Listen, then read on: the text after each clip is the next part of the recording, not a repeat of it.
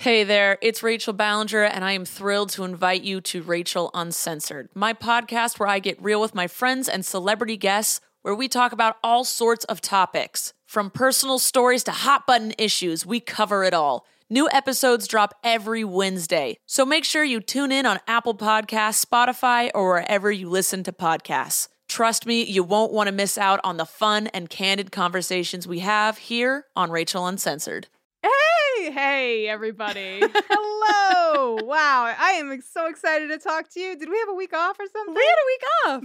Bright-eyed and bushy-tailed. So bushy of tail. Here we are to talk to you about Doppelgängland, but hang tight because we have some really important things to discuss. The first one being prom. So let me tell you all a story.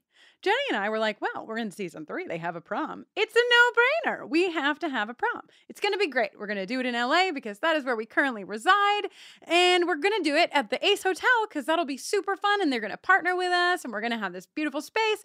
And the space isn't like super big, but it can like hold about what we usually have. Yeah, just like a reasonable amount of people. It'll probably sell out in a couple of weeks or something. So then we announced the prom. And I saw a flutter of conversation happening, and many of the conversations started with him going to book plane tickets. And I thought to myself, oh dear, Oh bother, I have underestimated the Scoobies and their desire for a Buffy prom. And I was very panicked that perhaps we would sell out quickly. And I told my wife, Jenny, I was concerned.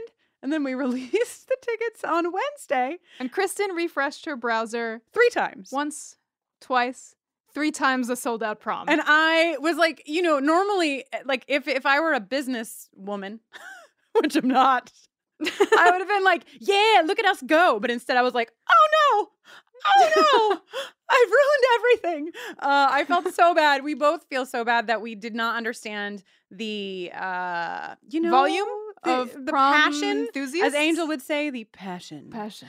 So our biggest hope, which we were not able to accomplish, was that maybe we could figure out a way to, you know, really increase the capacity by a lot. We were able to increase the capacity by a little bit at the venue at the Ace, but we weren't able to get everybody who wanted to go in. And so first and foremost, we are so sorry. Second most, we will be having another prom next year. Maybe we'll just have a prom every year for the rest of our lives. Hooray! And I can't explain to you the details yet, but because of the interest that you all expressed, and because of the fact that we would like to have a prom next year, there are some pretty exciting things happening behind the scenes. So if you are sad and you didn't get a ticket, just hang tight because I think big things are in store for you in your future. Yes. That said, you know, we decided that the day after prom, if you are local to the area, if you live nearby, on March 11th. So the prom is March 10th, the evening of March 10th is Saturday night.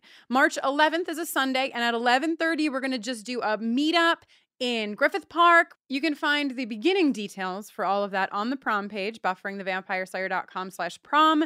And as we have more, you know, meetup specifics and all of that, where exactly in Griffith Park, so we're not all just running around Griffith Park screaming, buffering? Are you here for buffering? We'll put that up, and we'll also, of course, announce it in the podcast. So if you didn't get tickets, Sunday, March 11th. If you live near here, everybody who has gone to prom, you should join us. And everybody who didn't get to go to this prom, you should all join us. I'm going to make Jenny bring her guitar. Hooray. We're going to hang out. Bring snacks, bring blankets. It'll be really, really lovely and really sweet. And then just like hang tight because, you know, big things on the horizon. This is prom number 1 and there's going to be more. And I'm excited about things that are happening that I can't tell you. Cool. One other thing about prom, because you're all excited and we're excited, people have been reaching out to us to say, hey, I live in New York and I thought like it would be really cool to do a meetup here for prom and like maybe we could even do it at the same time as prom. And I know that many of you in other cities and other towns and other places across the world might really want to use this as an opportunity. It also happens to be the anniversary of Buffy the Vampire Slayer. So the 21st anniversary of the airing of the pilot. Yes, the DVD box set can drink now. You can have a cocktail. Anyhow, you might want to do a gathering. And so we decided to centralize that so that you can all see and find each other even more easily than you normally can. So on our website, bufferingthevampireslayer.com/promups, which is like meetups, but with prom. So, PROMUPS, promups.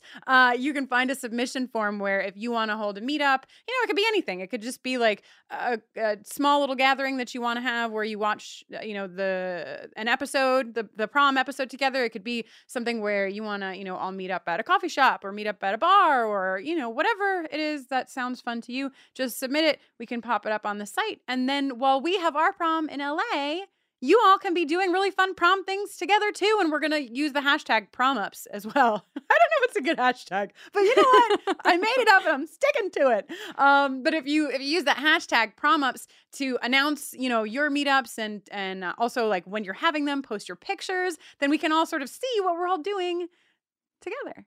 So great. So exciting. Yeah. So you can find all of those the details. The prom heard round the world. You can find all of those details again at bufferingthevampireslayer.com/prom. In case all of my talking just started to sound like one long wail and you missed some of it, it's all there for you to find out. We're really excited. We're really sorry that we didn't think ahead to how many of you would want to come in from out of town and on and on and on. But we know now. And now we shall take over the world. Yes. You know what else, Kristen? What else, Jenny? Wow. We have a couple new shirts up for pre-order at this very moment. It's true. One of them is directly related to the episode we're about to discuss, Doppelgängland. Mm-hmm. It says, Willow in the streets, vampire Willow in the sheets. Mm-hmm. You're welcome. Copyright Kristen Russo. That was 2018. Brilliant light bulb. And then I ran down the stairs and was like, Jenny! Yes. I had an idea. Yeah. I keep envisioning it in my mind and bursting out into gales of laughter at inopportune moments. And then we also have an amazing shirt, via Bad Girls, designed by Mallory Volk, that is representative of the local girl gang in Sunnydale, the Slayers. If you remember the scene where they're sitting in the back of the police car and the police officers are like, what are you, bug? That's what they sound like. And Faith's like, yeah, we're called the Slayers. Oh my God, a TV show where all of the men just sound like the parents on Charlie Brown. Yes. I'm in. Sign me up.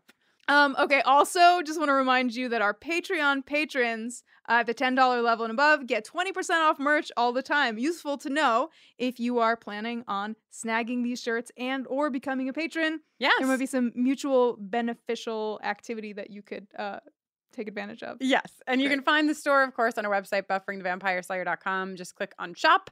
And also you can find Patreon there. Just click on Patreon. We've really made it very easy for everyone. Last but certainly not least, we want to let you know that within this discussion of Doppelgängland, we got the chance to speak with Lonnie Diane Rich. Who is a dream.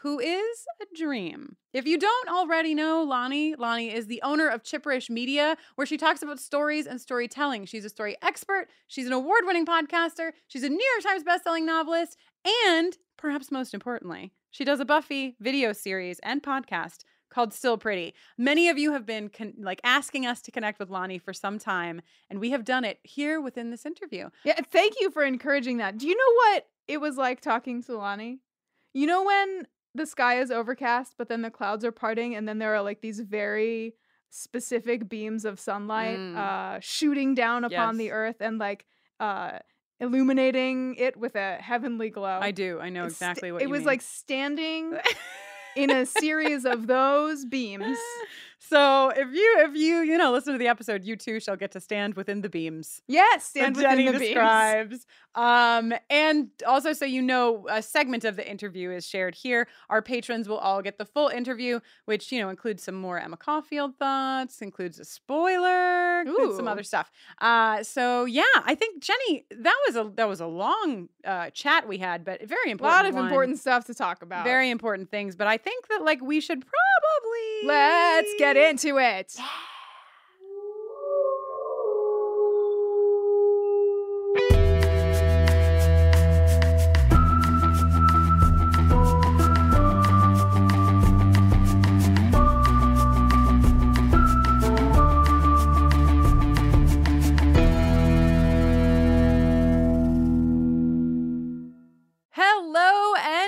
welcome to Buffering the Vampire Slayer, a podcast where we'll be watching and discussing every episode of Buffy the Vampire Slayer one by one, spoiler-free. I am Kristen Russo. And I'm Jenny Owen Youngs, and this week we're talking about Season 3, Episode 16, Doppelgängland.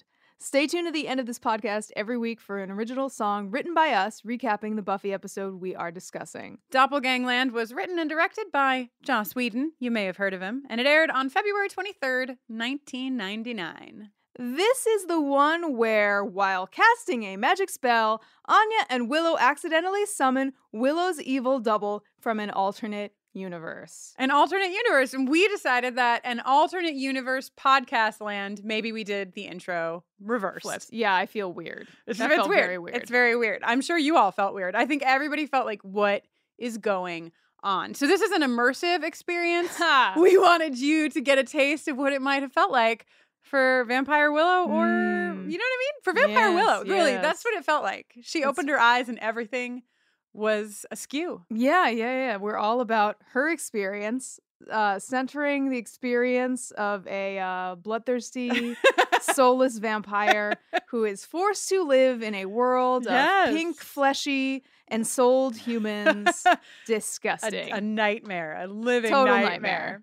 So this is season 5th episode Vampire Willow. Right? That's in the new listing, in the new episode listing we're creating. That's its official title. Yes, absolutely. We have a lot to talk about, but I feel like we must start with the fact that this episode fucking rules. It's really great. It's so good. It's so good. You heard up in the intro, if you listen to our intros, that we are going to get to talk to Lonnie Diane Rich. One of our many doppelgangers. One of our many doppelgangers, yes.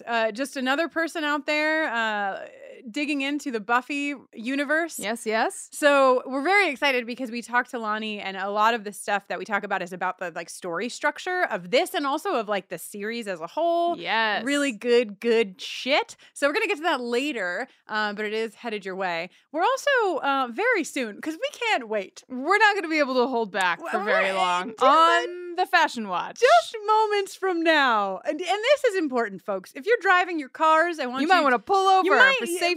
Yes, because we all have a lot of feelings about this episode. We tweeted out to ask you about your feelings about this episode, and oh boy. You had them. I was really actually very happy because so many of you responded with quotes from the episode, and I was like, this is good because I am going to be delivering more quotes from this episode than maybe any other. Yeah, the highest density maybe of great lines just of incredible, any episode so far. Incredible. But, so many of us had awakenings watching this episode. Just, really all of a sudden we were just watching a television show, minding our own business, and blam, there was Vampire Willow licking the neck of regular Willow. Yeah, it's a lot. We were like, what is happening to our bodies and our minds?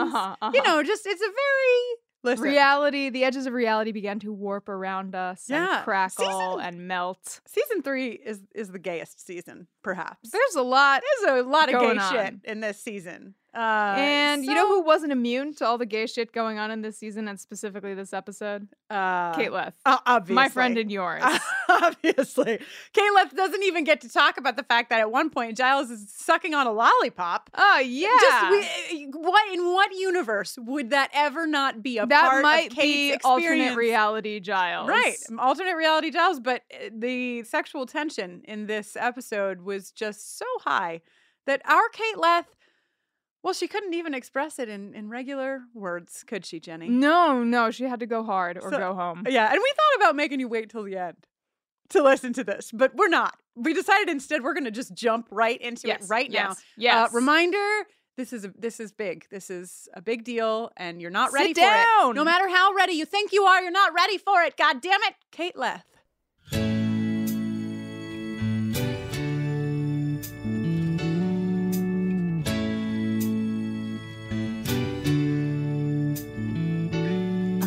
Jenkins was pissed because she sorely missed having power, being feared. So she sought out a witch to help her make a switch, the necklace that would let her get weird. But she wasn't that thick Willow saw through her trick when Anya poured that magic sand. Still what she didn't know was what would come and go after it had passed through her hands. Doppelgängland, vampire willow. I was 13, and what a thrill, oh. My favorite Scooby, dressed in leather, and it confused me. Didn't know whether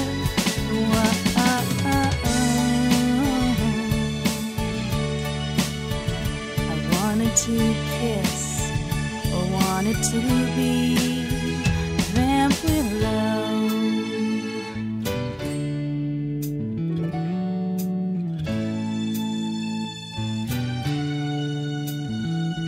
In her pink fuzzy sweater, Rosenberg was better than any girl I'd ever seen. But how could I predict how I'd feel when she licked that girl's collarbone on my silver screen? I was young and perplexed, still what happened next was more than my young heart could take. When I heard Goodwill say, I think I'm kinda gay, I felt a yearning, a terrible ache, 'cause she's Doppelgängland, vampire willow. I was 13, and what a thrill, oh. My favorite Scooby, dressed in leather. Yeah, it confused me. Didn't know whether I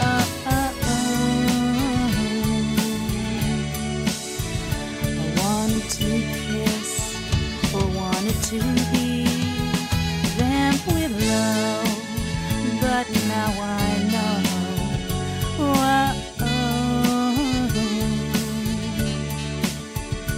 I want to be, and I want to kiss Vamp Willow. Can't I do both?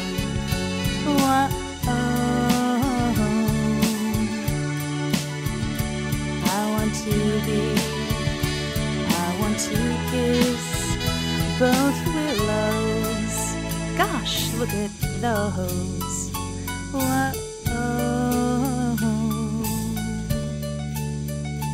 There's nobody who is quite like Vamp Willow.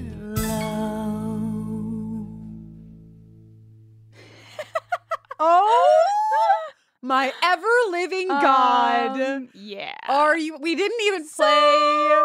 We couldn't even play Kate's In and Out jingles because how? You just needed to. Yeah. And I hope that you all took our advice because we don't fuck around. We're not going to tell you to pull over your damn cars. Unless it's necessary. It's necessary.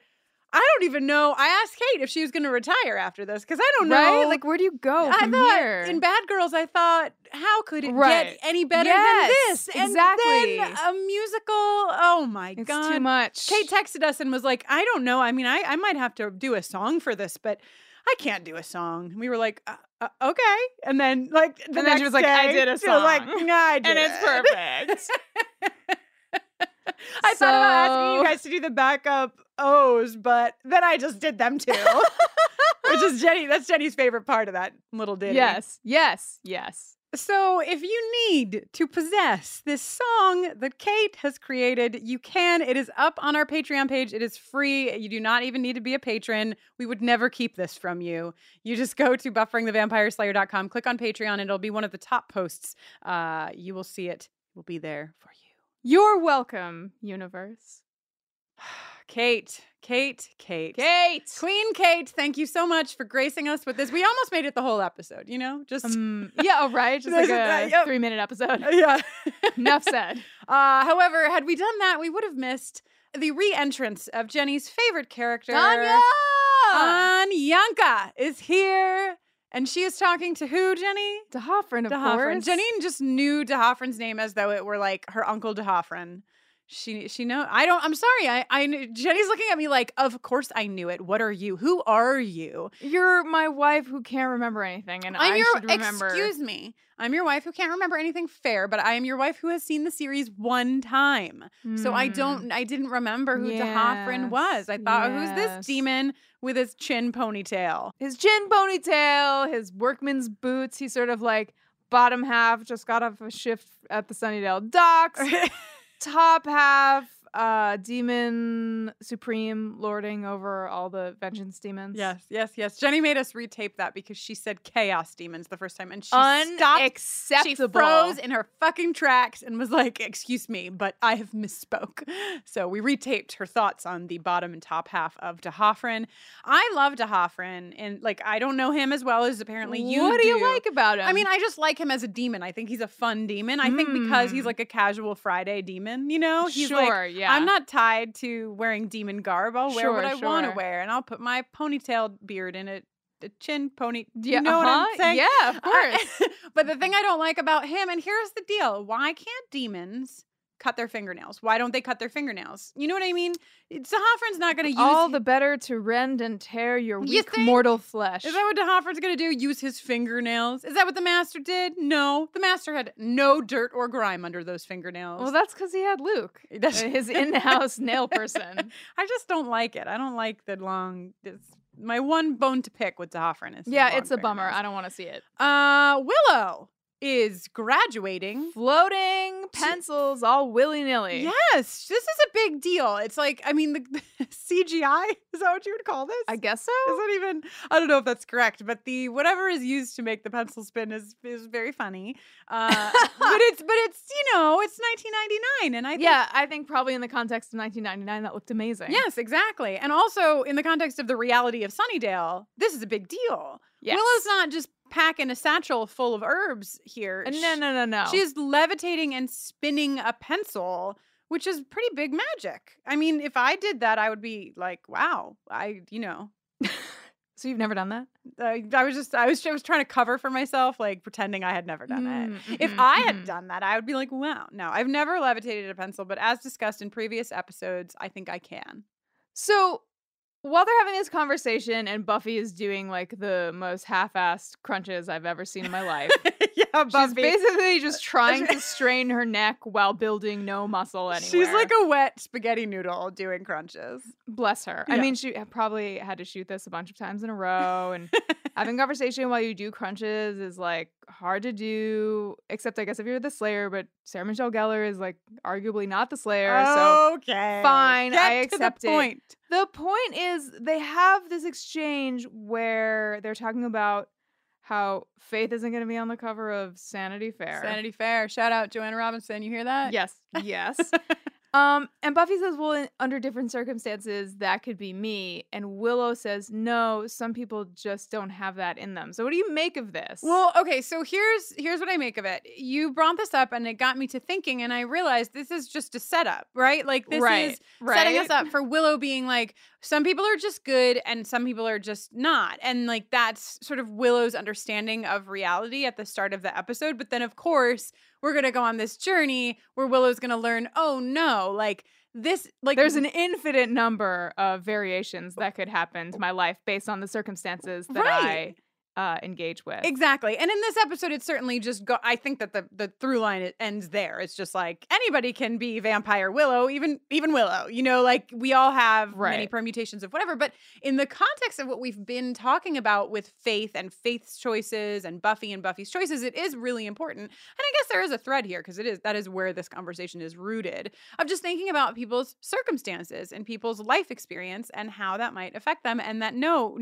people aren't just born evil or like with the capacity, like person A isn't born with the capacity for evil and person B is not. I don't know if Vampire Willow would just pull herself up by her bootstraps and like work hard enough to get her soul back and become a good person. Good point, then Jenny. Thank you. Yeah, it's very logical. Everyone, even vampires, have access to being good people. God damn it, this world. Okay. So Willow and Percy are gonna breed. Yes. Very exciting. One of the lines, there's a lot of them in this episode, as we mentioned, but Willow saying, "You want us to breed?" is pretty great. Prime Snyder. Yeah, this like Armin Shimmerman's light touch. Like a lot of the time he's really like beating it over the head, which I love. It's like a perfume. Armin Shimmerman, light touch. So I just feel like he's really subtler in this scene than he is a lot of the time, which I like both variations, but it's really fun to see this. Yeah, he's not like, in Go Fish, he was like, athletes rule and everybody else sucks. But in this, he's just like, you're all garbage. You're all garbage. So go get me a trophy. So figure it out. Also, just a quick note to the fact that on Snyder's desk, there is a picture of a child. Who is that child? Who is the child? We know that is not Snyder's child. Snyder can't be reproducing / maybe married. He doesn't have a girlfriend. You think if the picture came in the frame? I do. I think it's the kid from the frame. Yeah, it's the kid from the frame, and it's used as a decoy to like help. It's like to convince parents that he understands and relates to them or sure, something. I don't know. Sure. I don't know. No, okay. We have so much to cover that I almost don't want to talk about some of the smaller things, but I have to. It's my job. Literally. Yeah. So this is a big sweater episode for Willow, and we know that. Obviously, it's pink fuzzy sweater. It's the one that Hot Topic chose of all the sweaters to make again yes, for us of course. in this day and age. So some of you might be listening to the episode wearing that very sweater. It's possible that is happening right now. Not outside the realm of possibility. No, but a lesser known sweater happens in this scene and the next, and I call it Willow's vulva sweater. Okay, so, and what? It just looks like a vagina. There looks like a vulva on her sweater. It's just that's all I'm saying. And given the nature of this episode, maybe it was chosen on purpose. It's like a Georgia O'Keeffe situation. Sure. It's subtle, but I noticed it. I noticed the famous Georgia O'Keeffe line available in the Macy's Junior section. Listen, Jenny, I noticed even the most subtle of vulvas. Okay. Okay, noted. So, Princess Margaret and Faith enter the library. So Wesley can't keep up with Faith, but who can? Obviously. I mean, what kind of test did they design where the Watcher has to keep up with the Slayer? That Ridiculous. Doesn't even make any sense. So Wesley is, as I referred to him once before, he is Wesley Winded Price in this moment. He cannot keep up, but also this is like weird. This was like we had a conversation because I was like, wait, didn't we end the last episode where Faith was like, Buffy killed a man, bye, and then she like got captured by the council, and then she kicked Wesley in the face, and then she like jumped out of a moving truck, and then right. So we missed, I think, a few and thens because we got from there to here where they are doing this fitness test for Slayer rehabilitation or something. They're just both being tested. Yeah. To make sure they're in working order. Yeah. Just what you need. Just what you need is to get tested to see if you're in working order by a bunch of tweed men in a castle. Yeah. The patriarchy!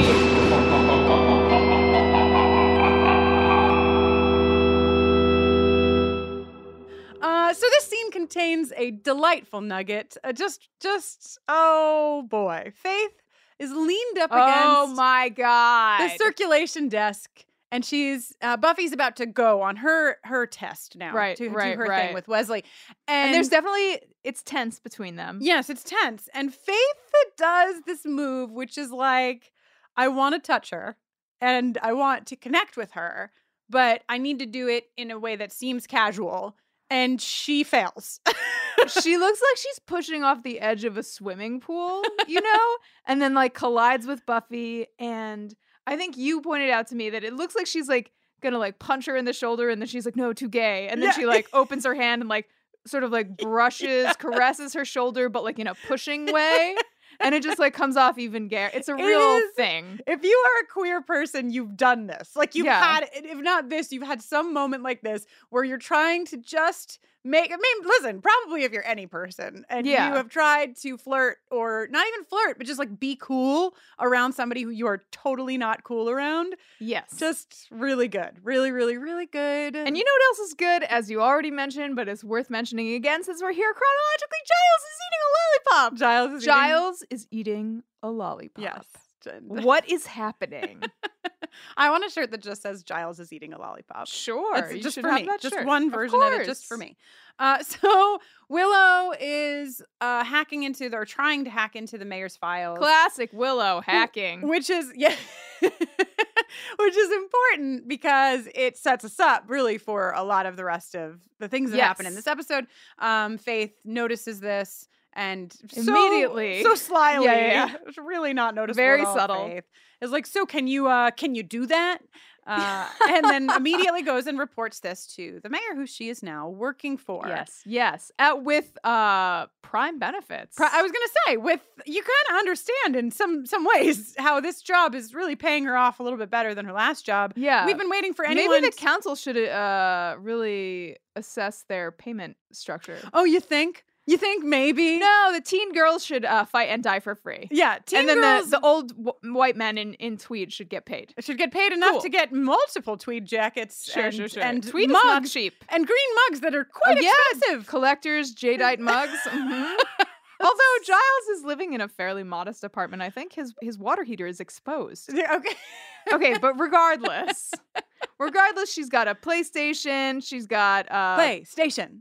Just a clean, not disgusting place to live. Mm-hmm. She also like has a weird, I don't know if that's a chaise lounge or like what that is, that couch that sort of like looks like a ocean wave, and it's mauve, and she like runs her hand down it, and I feel like that is not, I could not suspend my disbelief around like Faith being enthusiastic about that particular piece of furniture. I believe it, actually, because you're linking Faith's, like, your attachment to Faith's queer identity to your own, and where you would not maybe appreciate how dare you a chaise lounge. But this is 1999. That's true. Things were less gay then. Yeah, and Faith, like, I feel like Faith is she's lived in a fucking shitty motel, and who knows where she lived before that. So she's like, this is the best of the best. Okay. Nothing has felt to my fingers like this chaise since I ran my hands through Buffy's hair.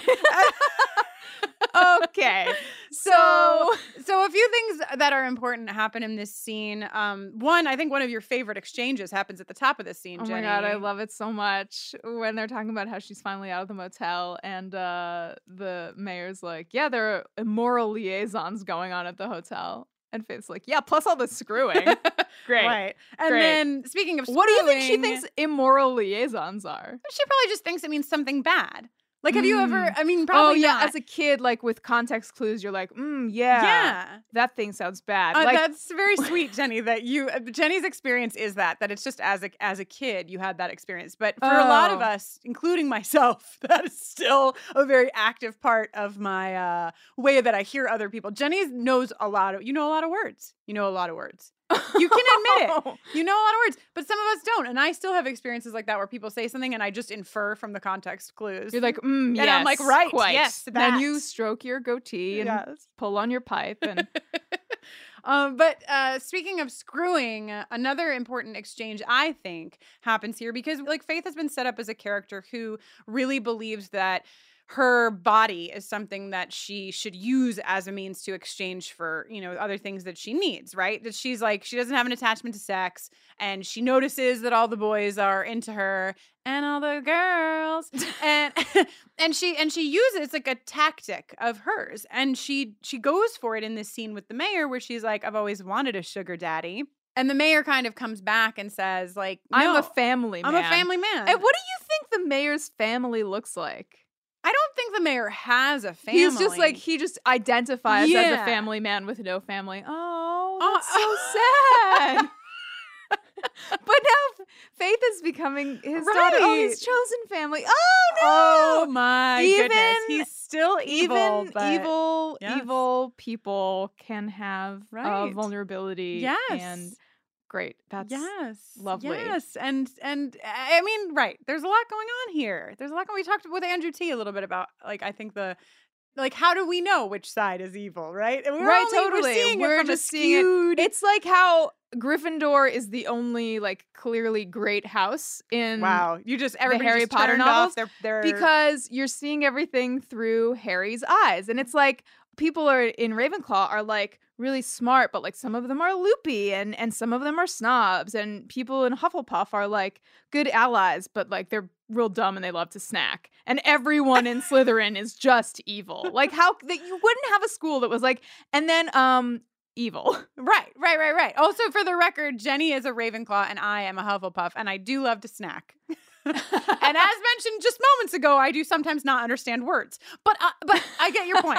It's whose perspective are we coming to this from? Right, of Anyway, course. but then like the mayor says we're going to kill your little friend. So Yeah, not great. not a lot to argue about there. I don't. But think- he also is respectful, and he's like, I'm not going to ask you to do it, not this early in the relationship. Yeah. That's The mayor. nice. The mayor has his ducks in a row. Yeah. You got to give that to the mayor. He Oh, definitely evil does. dad. So then we get now we're getting here. Now we're starting to dig right into the elements that will lead us to victory. Victory. Yes, I consider it victory.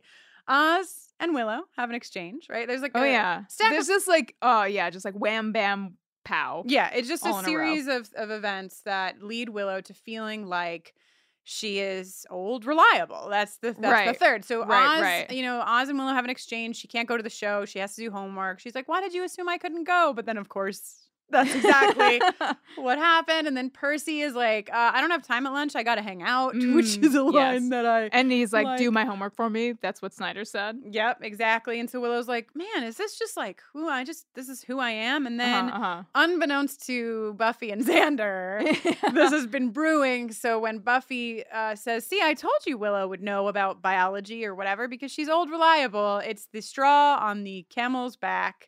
The That straw goes, on the vampire camel's back. Yes. Vampire camel. They could fit so much blood in their Ooh. dromedary hump. Oh my God, is that what it's called? You Well, freak. It's a the camels with one hump are dromedary, and then the ones with two humps. It starts with a B, but I can't remember because it's the same shape as the letter. They're backs. Dromedary for D and bromedary for B. Not bromedary. Baludidary. I wanted to say it was like bromelain or something, but that's a supplement that I take to pat down my cat allergies.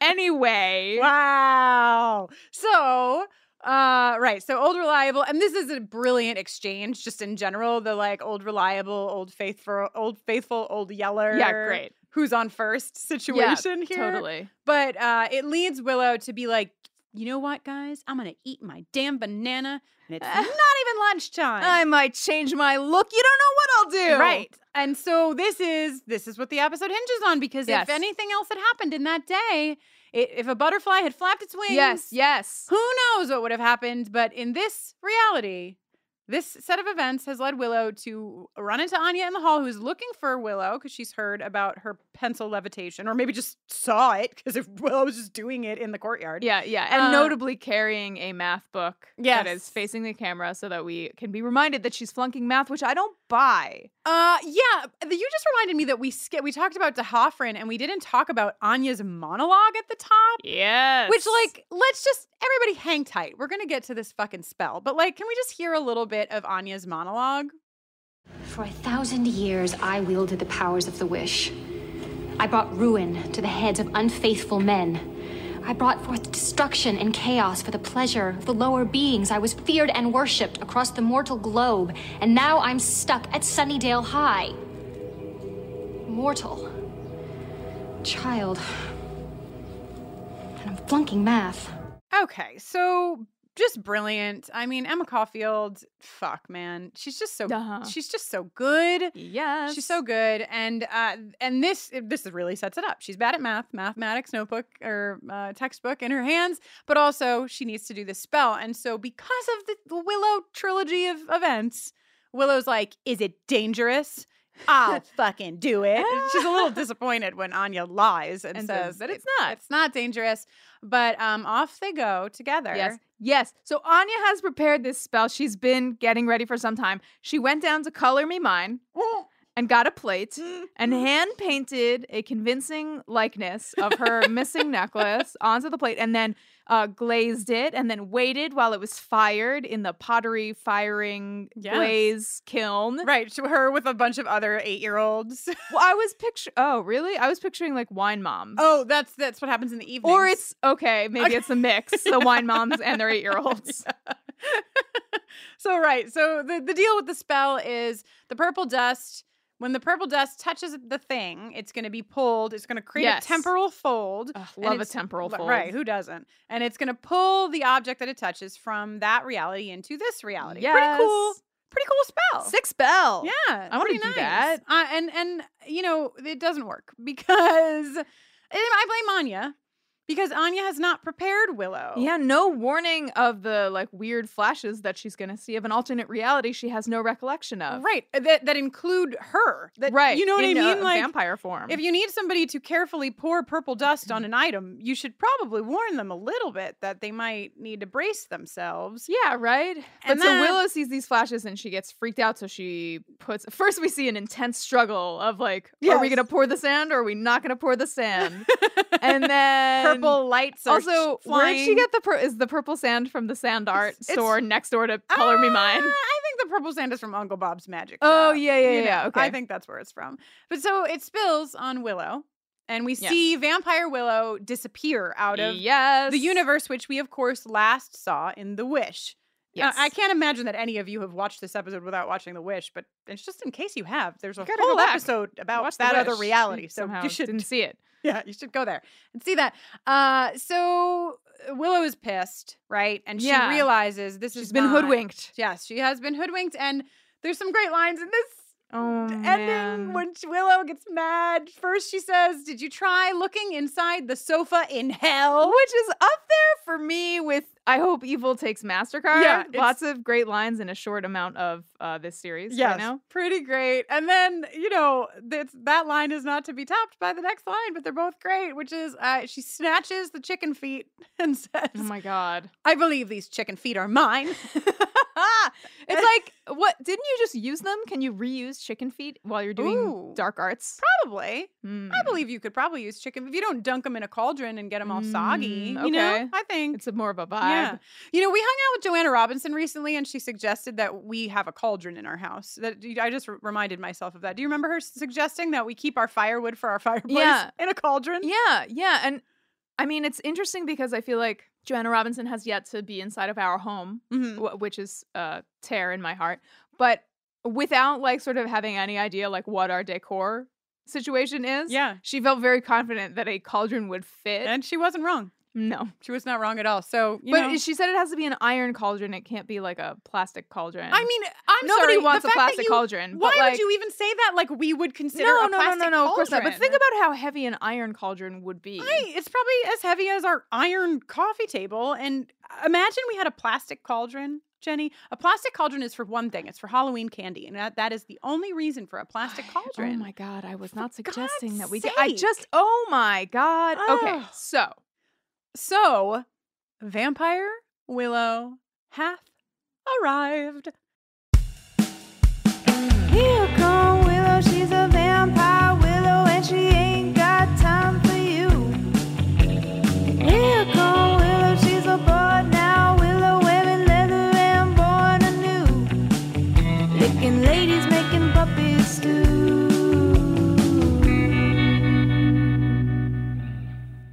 She has woken up.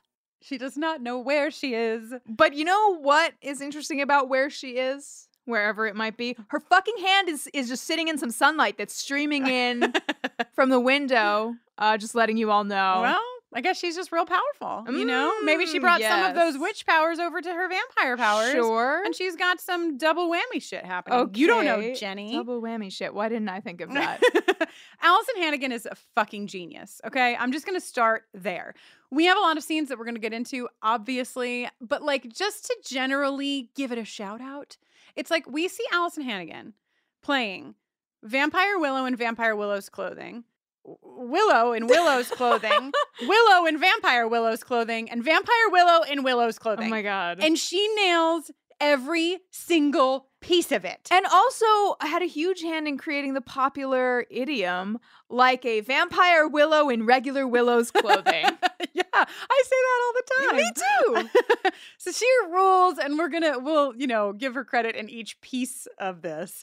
But just a general note that, holy shit, this is amazing. This is amazing. This is Joss Whedon. Great job. Great fucking pick. writing here. Great fucking story. Speaking of story, I think now would be a fantastic time to hear from our friend and yours, Lonnie Diane Rich. Lonnie is a patriarchy smasher by trade. She is the owner of Chipperish Media, where she talks about stories and storytelling. She's a story expert, an award-winning podcaster, a New York Times best-selling novelist, and she does a Buffy video series and podcast called Still Pretty. So, and I think Lonnie's in season 6 or 7 over there. And has plans to restart back at 1. So, you know, just letting you know, there's some more Buffy fun for you. But Lonnie talked with Jenny and I about this episode, but also kind of about general Buffy arc feelings. So From a story-centric perspective. Yeah, which was really fun and really amazing. And we're going to play a piece of the interview here. But if you want to hear the whole interview, because we did get into some of the specifics of the episode. With some spoilers. So if you want to hear all of that, we'll be putting that up for our patrons. But we gave you the good chunk of the story pieces here in what we're about to share. Hello, Lonnie. So, Lonnie, should I say your full name, Lonnie Diane Rich? Well, you can if you want to, but that usually invokes a spell. So, you know, it can But if I have to say it 3 times, probably to invoke into a mirror. It's like the Hoffman. If you say it out loud 3 times, I'm going to show up in your living room. So you just want to be careful. Yes. Right. So we are so excited to speak with you, Lonnie. You're like, we wanted to speak to you of our own volition, but also the internet has just been aflutter for so long saying, Kristen, Jenny, Lonnie, we know that you need to speak to each other about Buffy the Vampire Slayer. It's very important. I know. I feel like I'm being set up on a date, you know, because everybody's like you would be so perfect together. You guys have to meet. So yes, this is it. You're witnessing our very first date, listeners. Yes. This is it. It's happening. But really, thank you for talking to us. And, you know, there's so many different angles I feel like the 3 of us could come together to talk about Buffy. Mm-hmm. You know, there's just so many different pieces of expertise that you have specifically. It's like I emailed you to be like, what exactly do you want me to say when I introduce you? Because you have literally done 100 million things. You've written books and you're a professor and you know what I mean? Just like you have a Buffy series that you do. You just have done a lot of things that all overlap with the things that we discuss over here. So it's pretty awesome that you're here today. Thank you. I mean, I really appreciate it. And I cannot tell you guys what a huge fan I am of you and your work. Like it is amazing to me. First of all, that the podcast is as good as it is, but that you write a song for every episode, which by the way, I have to say, like, just as a fan, I love so much. And the jingles and everything, like, you guys are exactly the Buffy podcast that I have always wanted. You know? Wow. So I'm so excited. Oh my God. No, you guys are everything. That is a very high compliment coming from you. Yes, thank you. Well, you know, I'm a story nerd. So like I go deep into like the narrative and how it all functions. And I talk about a lot of these things from the perspective of writers. And I tend to get really kind of caught in that space. And you guys come in and you have such a broad like sociological context for everything that you talk about with Buffy, but you're also really fun and you're fans. And then you write this amazing music on top of it. Like I feel like you guys cast a spell well too. I feel like there's been some kind of Faustian bargain to get that much talent in one marriage. Like, I don't blow our cover, Lonnie. They don't need to know we're relying on magic. Hey, baby, you do what you got to do, man, to pull it out. You know? But that is what is so exciting. I mean, I think in general, doing like podcasting or blogging or writing or, whatever it is, like taking something that already exists and pulling it apart is so fun because you take your life experience and what you've learned and apply it. So it's like, we're looking at Buffy one way and you're looking at Buffy another way. And of course there's overlap, but you could pull this. I make a joke. Is it a joke that when we get to the end of the series, we'll just start right back at the beginning again? That like it will never end. You can, that's what think I'm doing. Different ways at it. We're Still Pretty. I am in season 7 on Still Pretty right now. And when I finish season 7, I'm starting over again at the beginning. I'm going through. Oh my gosh, that's amazing. Yeah. I was hopeful that was a thing. So I'm glad to hear that is the plan. Yes. Yeah, that is absolutely the plan because Buffy, I think, is one of the, and seriously, one of the great literary texts of our time. And I say that without like any hyperbole, without any irony. I really fully believe that. I think that there are things that are happening in Buffy. There are things that are being discussed in Buffy that are so important. And it's so important to look at from that deeper level. And a lot of times people, look at literature and they think, it's got to be like this classic canon that if you're not reading Dostoevsky, it's not worth your time or whatever. But I really I think that Buffy, and there are a lot of other television series, a lot of other, modern pop culture, properties that actually really do fall into that space where you can go back in and you can find new things with every watch.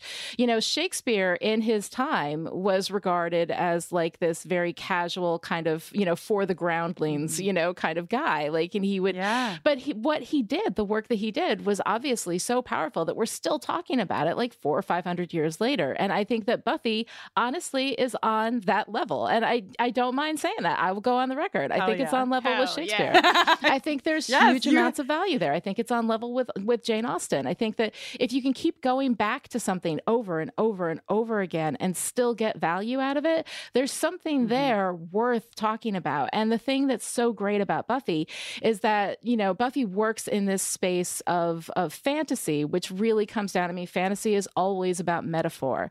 It's always about being able to isolate certain experiences, certain human experiences, and bring them into this metaphorical space so that you can look at them, with focus, which is one of the things you can't do in life, because everything's immense and complicated. Totally.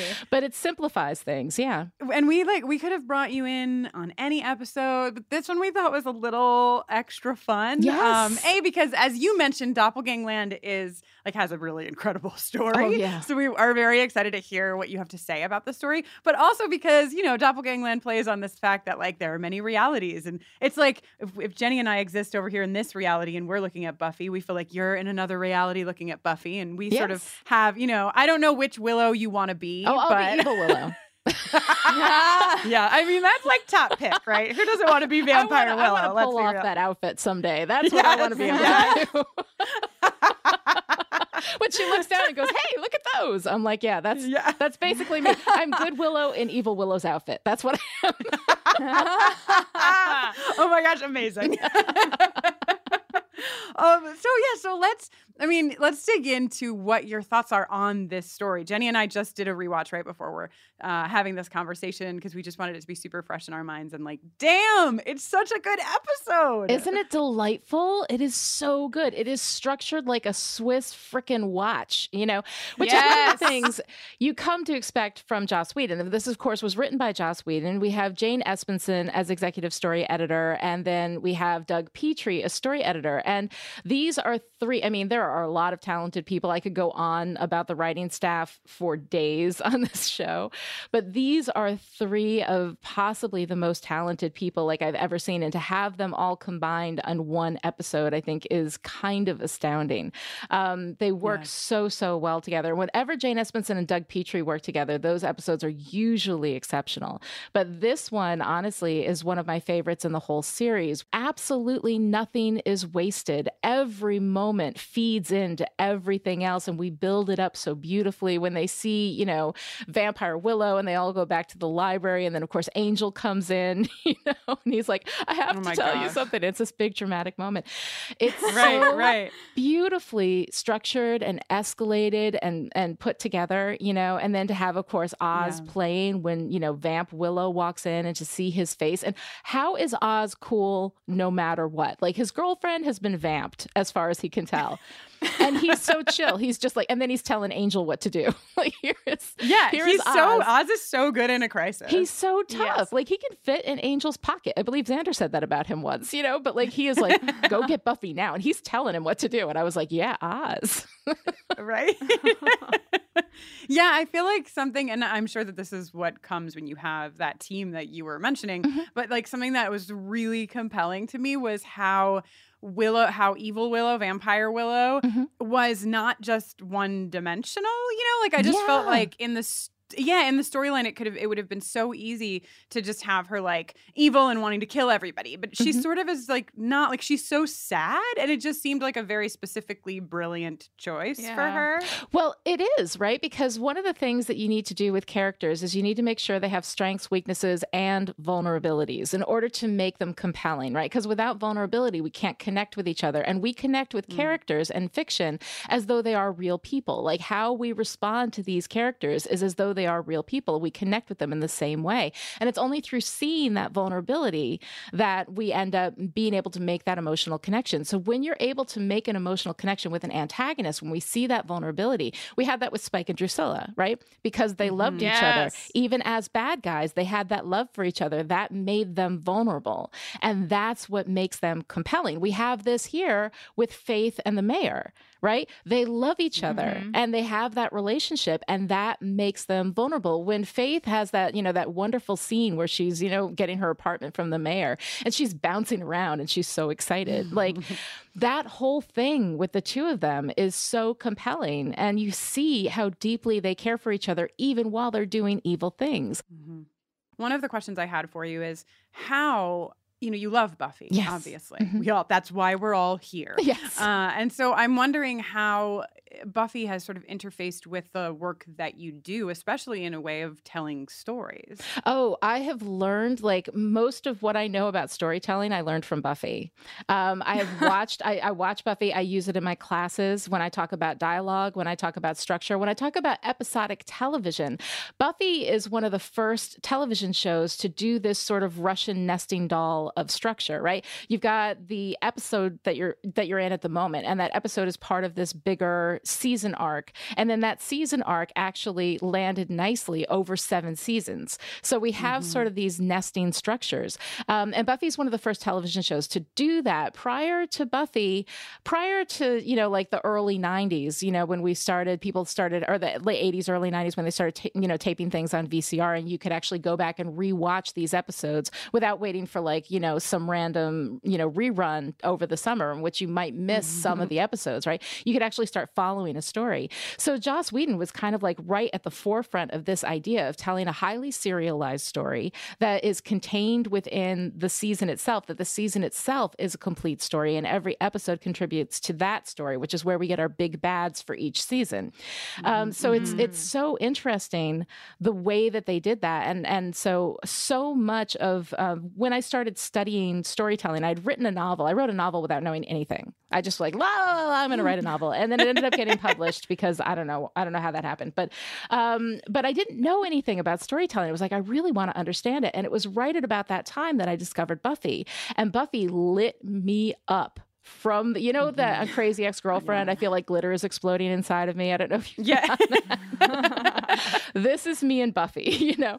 Right. So I would go in and I would study what they would do, like on this, you know, really, you know, deep episodic level, like the way in which the dialogue bounces back and forth. It's like a dance, you know. And then you pull out further and you see how all of the scenes build on each other and escalate the story until we get to the end of the episode. And then the episodic story is resolved, but we'll still have things that are hanging out there, like the mayor and Faith. It's part of the bigger story, right? And we move all of this stuff along together, and it's like all of these gears interlocking, and it's beautiful. And I'm not going to say that every episode of Buffy, is perfect by any measure. You don't like beer bad? Yeah. Yeah, we've had a couple. We had to go fish. I'm just saying. There's stuff happens. But what is really amazing is just how incredibly strong the craft of Buffy is, along with this magical, metaphorical, we're talking about all of these human experiences. That Buffy it can be so funny sometimes, and it can also make you weep. I mean, I cannot with Becoming. If I watch Becoming, I'm in the fetal position weeping for the rest of the day. That's just how it works. I got to have a whole day to watch that episode. I feel you on there. Yeah, yeah. No, seriously. It's devastating. And it's because we always work within this very deep metaphorical space. We always work within these real difficult emotional spaces. And Joss Whedon, one of the things I love about him is that he always finds our way to consequence. Whatever anybody does, unless it's Xander, that's a whole other discussion. But whatever anybody does, if they do something bad, there's a consequence for it. And you see that consequence through. And that experience, fiction allows us to process the things in our own lives that are too complex or too hard or too hurtful for us to really look at directly. You go to fiction, and that's where you can address those things through somebody else's experience. And Joss Whedon knows how to turn that knife so well, This is brilliant because it's what you bring to the table that Jenny and I don't, you know what I mean? We don't have the knowledge that you have to sort of crack it open in this way. So Jenny just kept looking at me while you were talking and nodding yeah. Lonnie, thank you so much for talking to us. And this is certainly not even close to the last time that we're all going to talk together about Buffy, because I feel like, not. Yeah.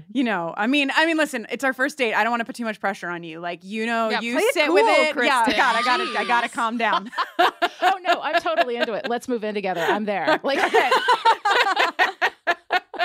Great. Amazing. Oh my God. We'll finally have someone else's Buffy stuff to intermingle with our Buffy stuff in the guest room. Yeah, together, I think we could probably furnish a house at this point. I imagine we could. No, thank you so much for having me on the show. I'm such a huge fan of both of you. I think you're both incredible. I love the podcast. Everything you do, I'm going to follow you forever because I just think you're amazing. Oh, back at you. And I know that so many of our listeners know where to find you, but specifically, will you tell them where they can find Still Pretty? Because I know they're going to want to devour that if they haven't already. Yeah, Still Pretty is a YouTube show that I do. I also have it available in podcast. If you go to YouTube and search under Chipperish, which is like chipper gibberish, there's a long story about that, but that's just basically who I am. You can find it there. You can search under Still Pretty. If you go to chipperish.com, you can find all of the stuff that I do, including all of my my story narrative work. I have a podcast called How Story Works that is all about narrative theory. So if you would like to know all of the things that I have learned from Buffy,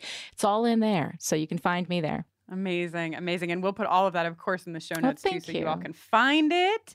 And Lonnie, thank you again. Thank you so much. It's been so much fun talking to you guys, and I can't wait to hear the song. Yeah.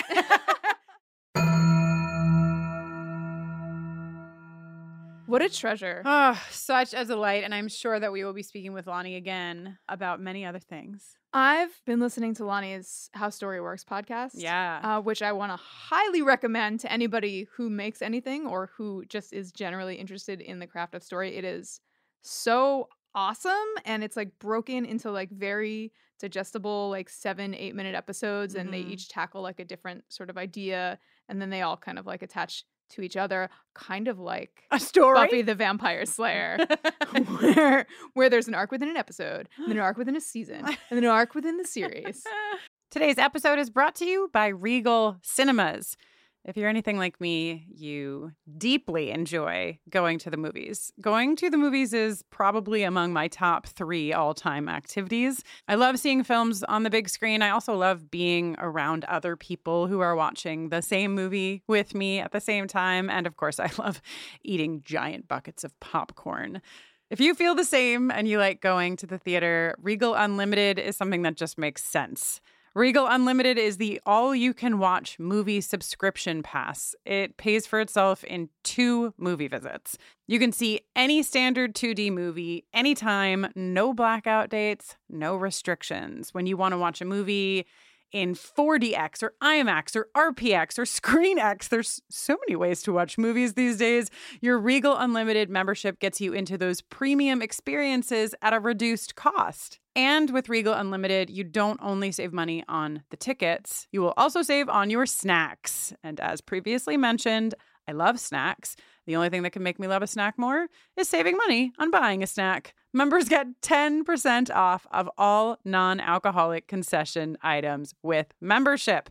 Regal Unlimited, all you can watch movie subscription pass. It pays for itself in 2 visits. So if you're planning to see 2 movies this month, join Regal Unlimited and sign up now. You can sign up in the Regal app or on regmovies.com/unlimited. Sign up for Regal Unlimited using code BUFFERING and earn 10% off your 3-month subscription. Please let us know about all of the movies you see and how the popcorn is. Hey there, this is Justin Bartha. I made a funny new podcast, King of the Egg Cream. It has the greatest cast in the history of podcasts with actors like Louis Black. I'm torn by my feelings for 2 women. Bobby Cannavale. You can eat it, or if someone hits you, you can put it on your cut. Melanie Linsky. I wonder what these marvelous things are that look just like boiled chicken feet. Jason Ritter. I can break things and pick locks and kill people. Michael Stuhlbarg. The whole point is to inspire people that they should make themselves better. Ari Grainer. No, don't whet its appetite. What are you, an idiot? Me, Justin Bartha.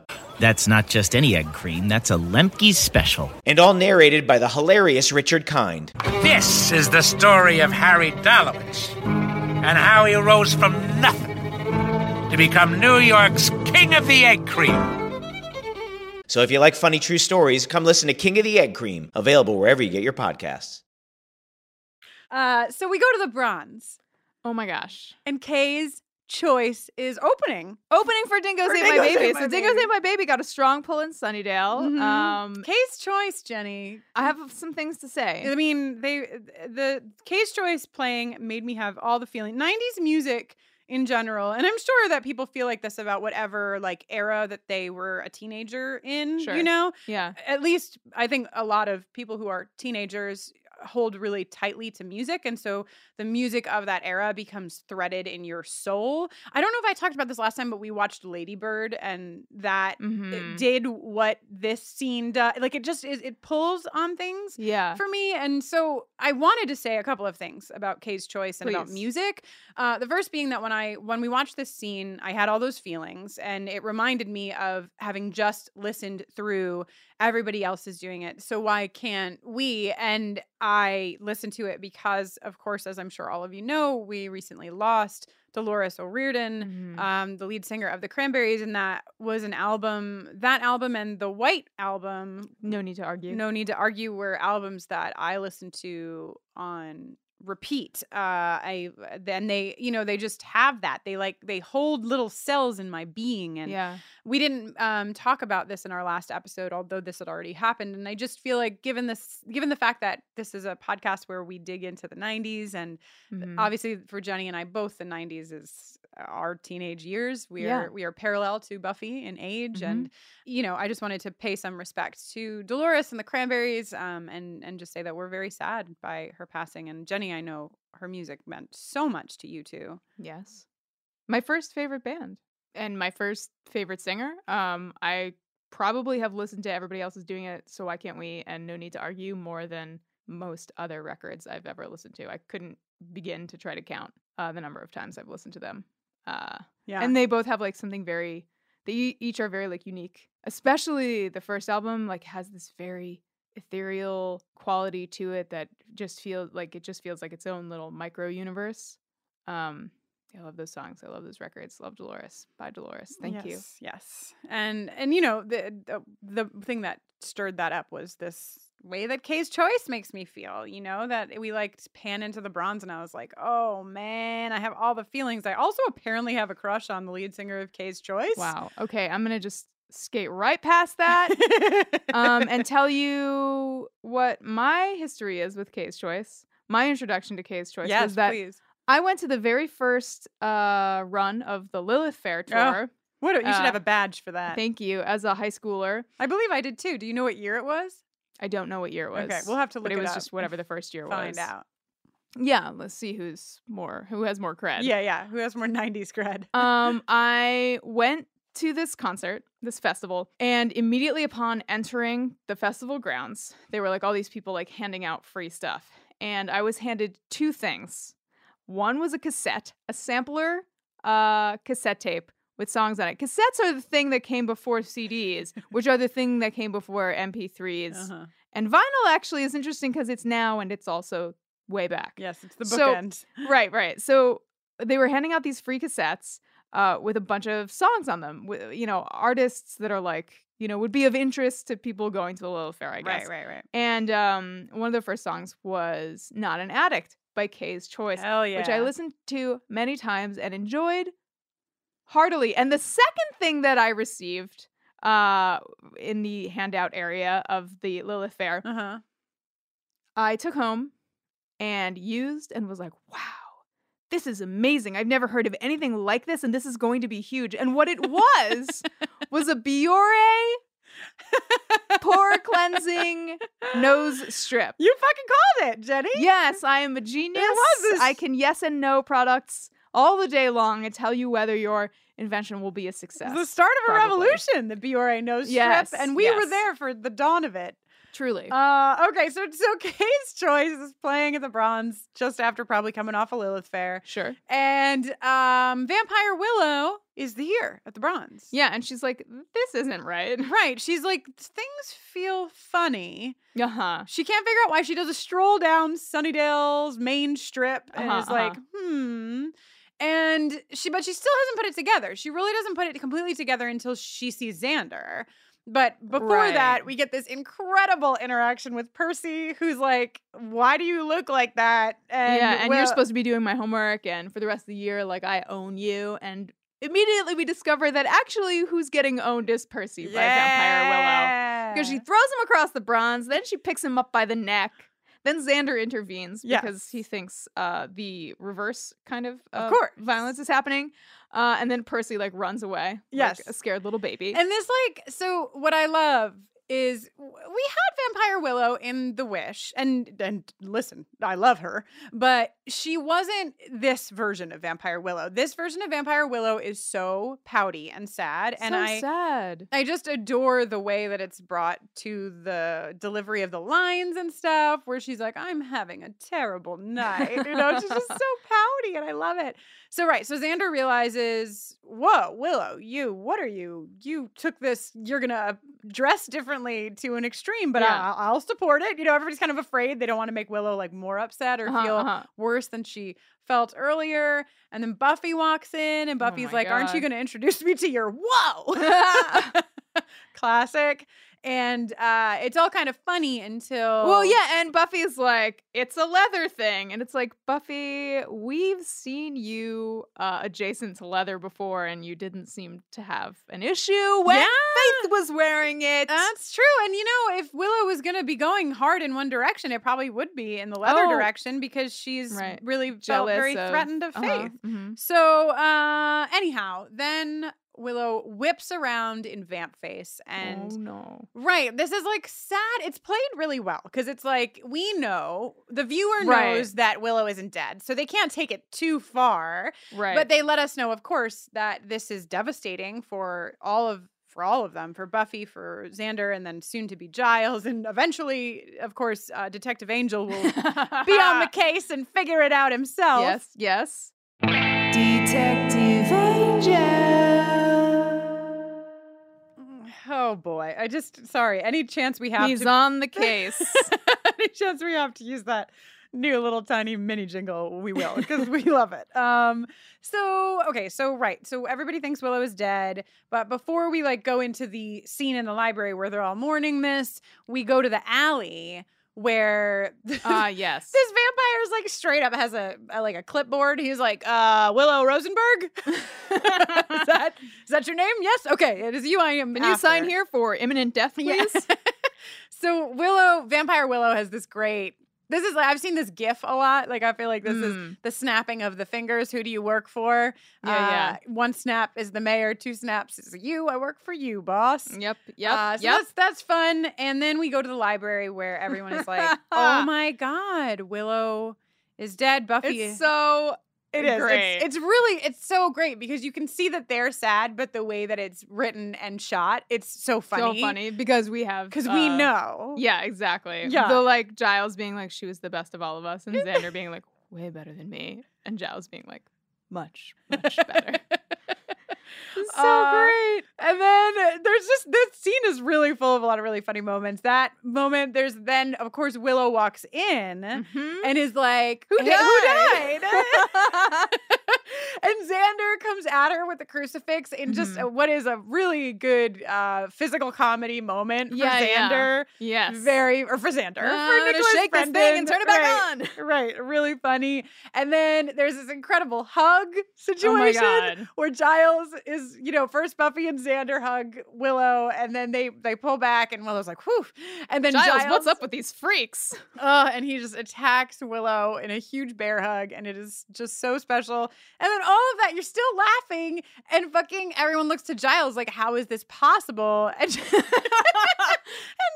is like, something terribly strange is happening. Great. It's so good. It's a great, wonderfully executed scene, as is pretty much every scene of this episode. Meanwhile, Anya wants a beer. Anya just can't get a beer. This is, I think, the only time we've ever seen anyone working on the service end at the Bronze. Oh, yeah, true. That happens very rarely. And this guy is not having it. No. ID. Which I don't really buy. I feel like the Bronze's whole vibe is that they're like, going to this is be where lenient. teens come to drink. Yeah. When I was in college, this is great. I'm sure this place is gone. I hope it's gone. Whoops. When I was in college, I won't name it just in case it's still there. God, imagine the bar shut down because of buffering the Vampire Slayer's admission.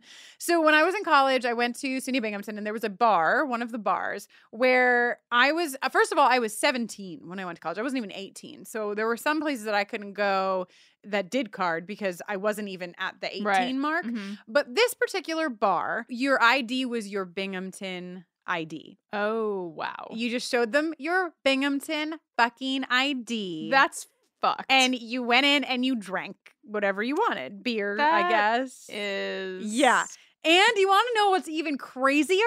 Is that I, at the time, as I mentioned that I was big into camcorders when I was a teen and even in my college years. I loved making movies. I just loved filming things and whatever. And so I had that camcorder or a different camcorder, who knows, when I was in college. And I would film all sorts of things. Oh my God. And my roommate at the time, I had 2 roommates, and one of them did a great impression of the hosts of 2020, which at the time was Hugh Downs and Barbara Walters. And so we would do segments where she would be like, and this is Hugh Downs on 2020. And then we would do like a report. So we decided one night that it would be hilarious to do a report on 2020 on underage drinking at this bar. These fuckers let us come in with a video camera. My God. And so somewhere in the universe, who knows where it is, Probably. there's a video of us sitting at the table drinking beer as 17, 18-year-olds and being like, we're at this bar that doesn't ID us. Oh. Incredible. My God. Oh my gosh. Anyway, I'm sorry. I got off on a tangent.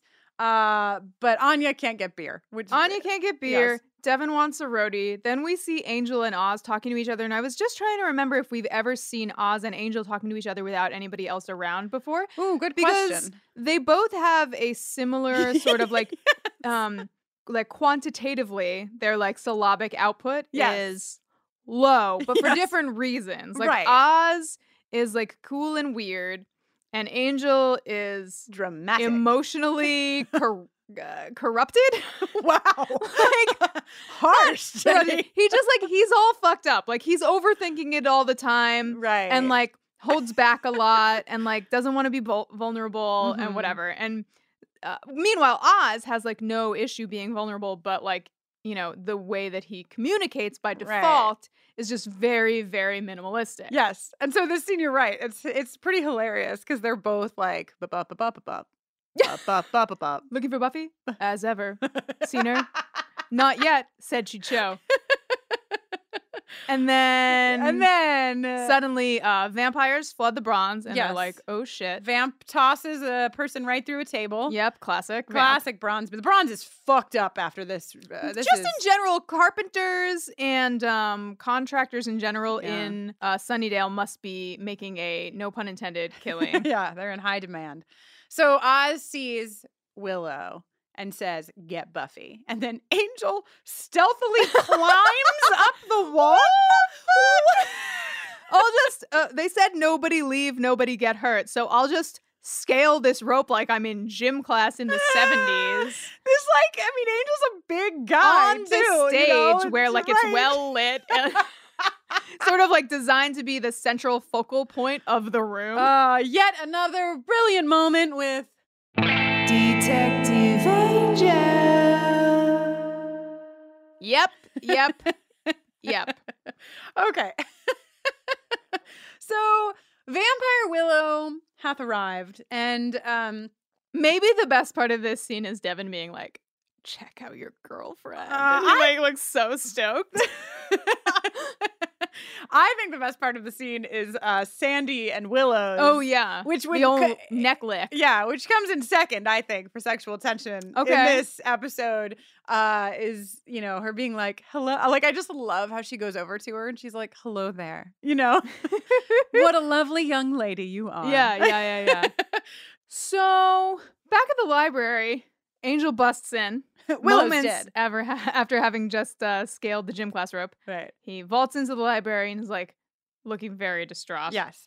This is another kind of like, it's not a who's on first, but it's that same kind of comedic delivery of like, Willow's dead. Hey, Willow. And then like, you know, like the beat after being like, wait.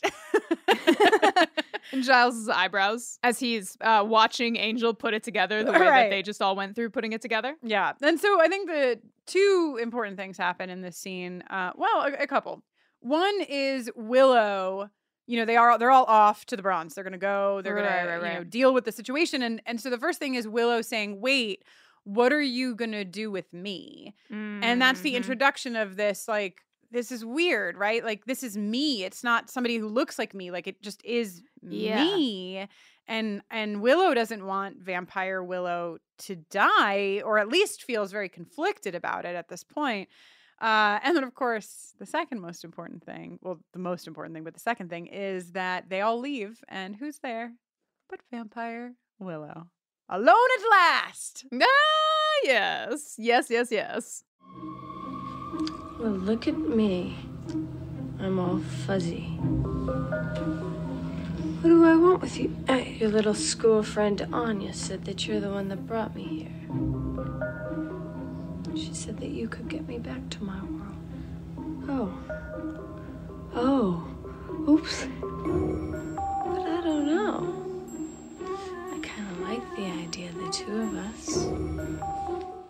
I don't mean to startle anyone, but I wrote an erotic novel, Jenny. Oh, I might have also written an erotic novel. What?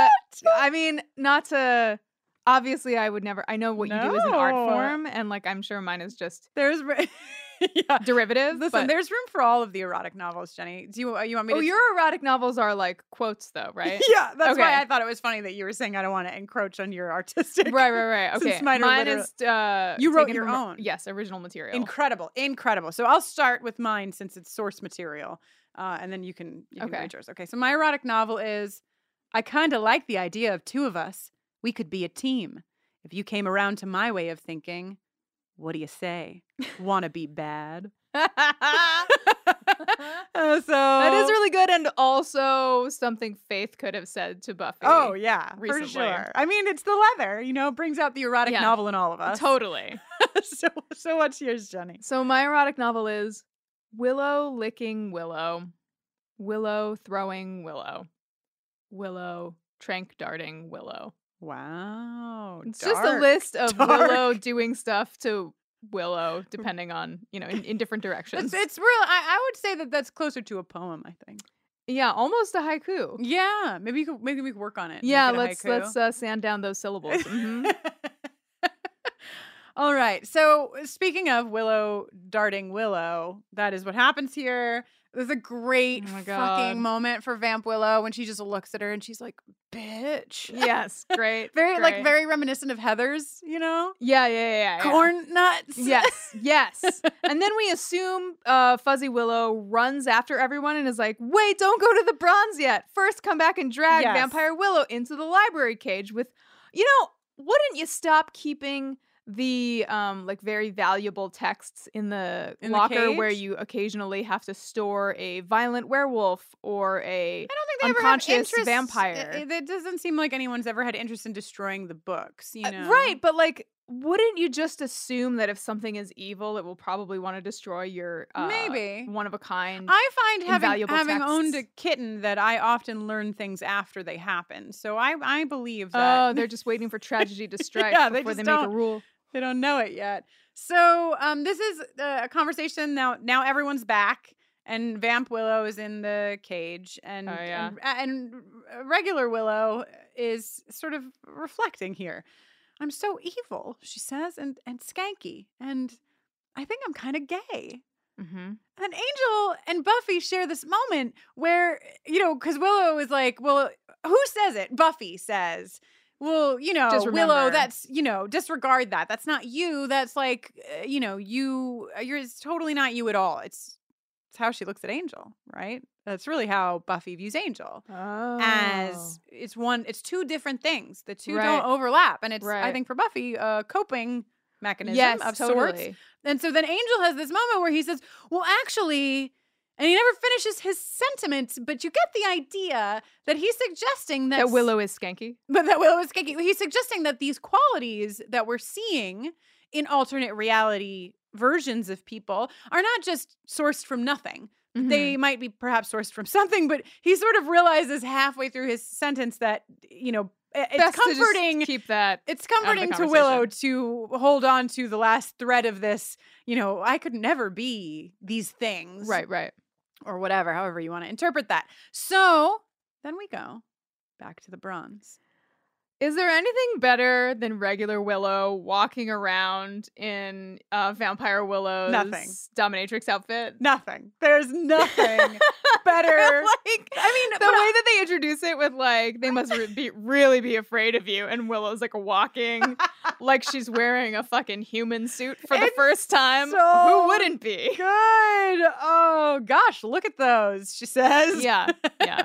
She's so incredible, Allison Hannigan. I just cannot. Like the ability to walk around in that outfit as Vamp Willow and then as Willow in Vamp Willow's outfit is just unbelievable. And you say, is there anything better? There isn't, but I mean, Vampire Willow in that fuzzy fucking sweater. That's also great. Is also just great. I get the same feeling watching this episode that I get from watching Orphan Black, where I forget that Tatiana Maslany is one person. Yes.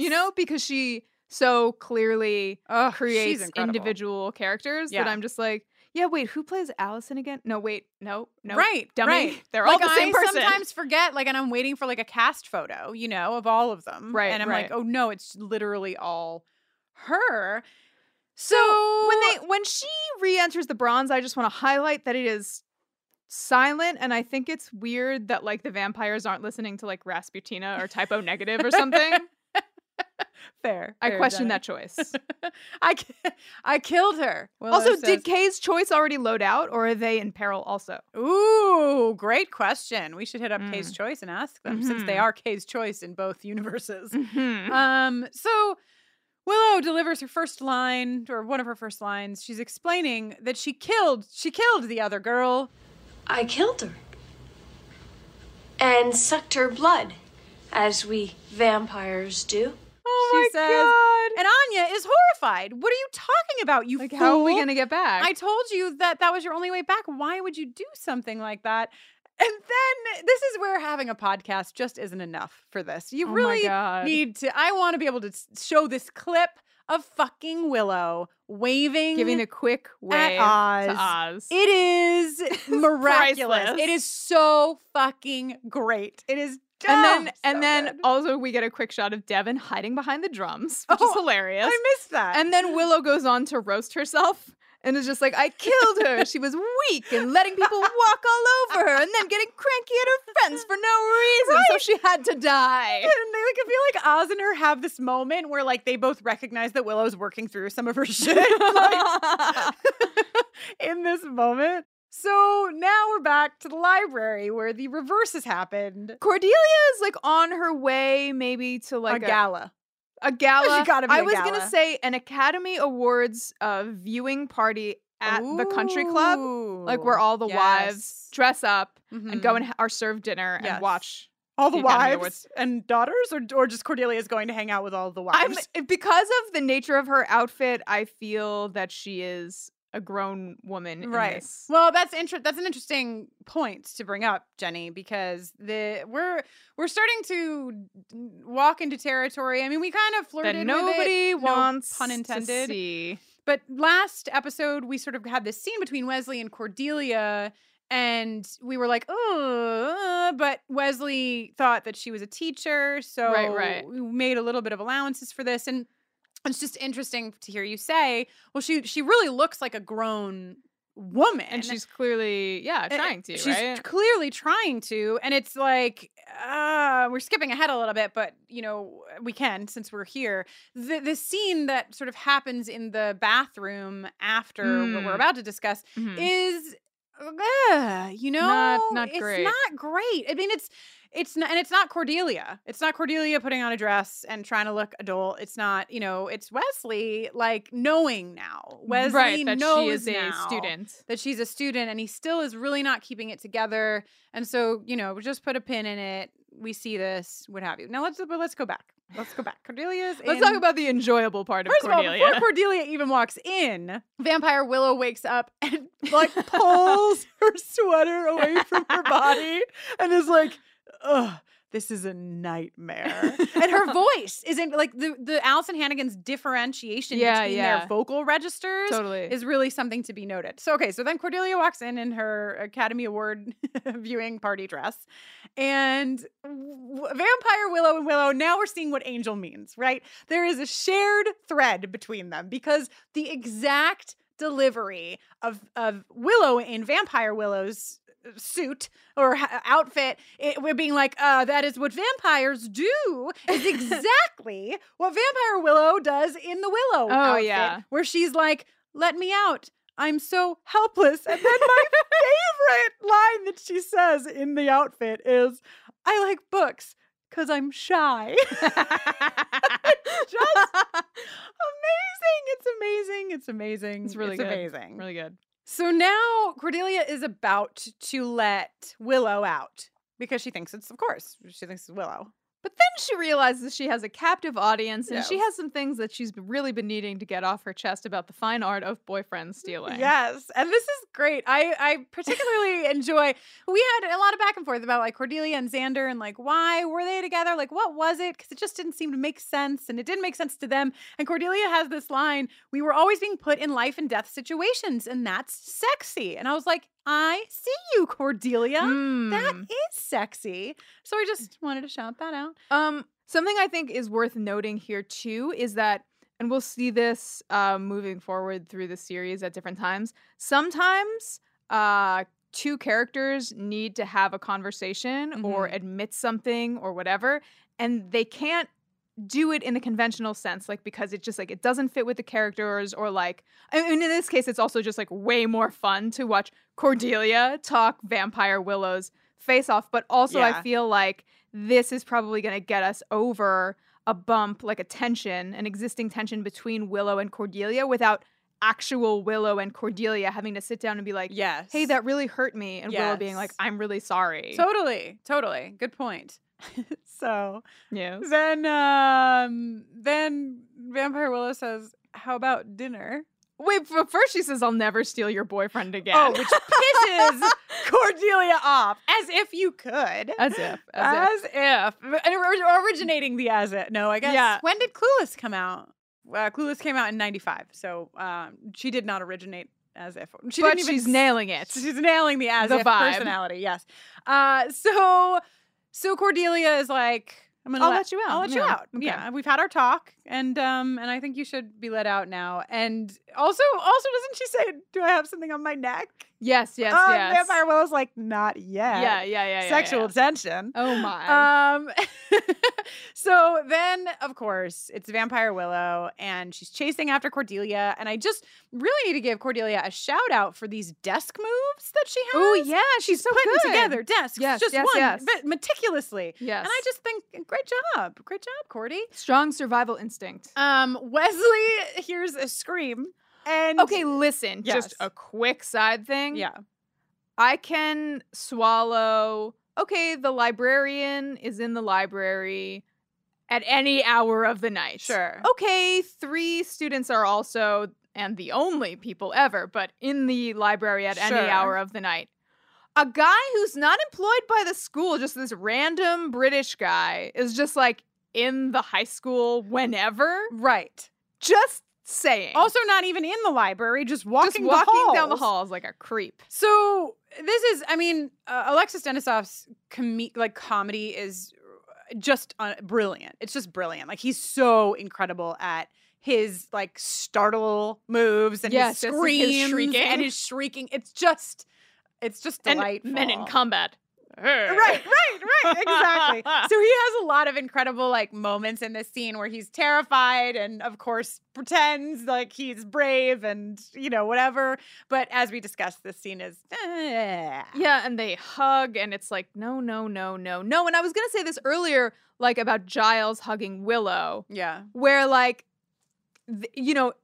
taken a la carte, like it would be very easy to be like, whoa, that school librarian is hugging a student. But at this point, they've been fighting evil side by side for 3 years. And Giles has like a real like patriarchal, in the good sense of the word, relationship to all of the Scoobies. He's like leader dad. Total. I mean, they've grieved loss together. Yeah. They're definitely family. Yes, I think that is the difference. And this is not. This is not. Also, Cordelia getting a real Cordelia moment in here where they're like, Willow, they got Willow, and she's like, so what are you?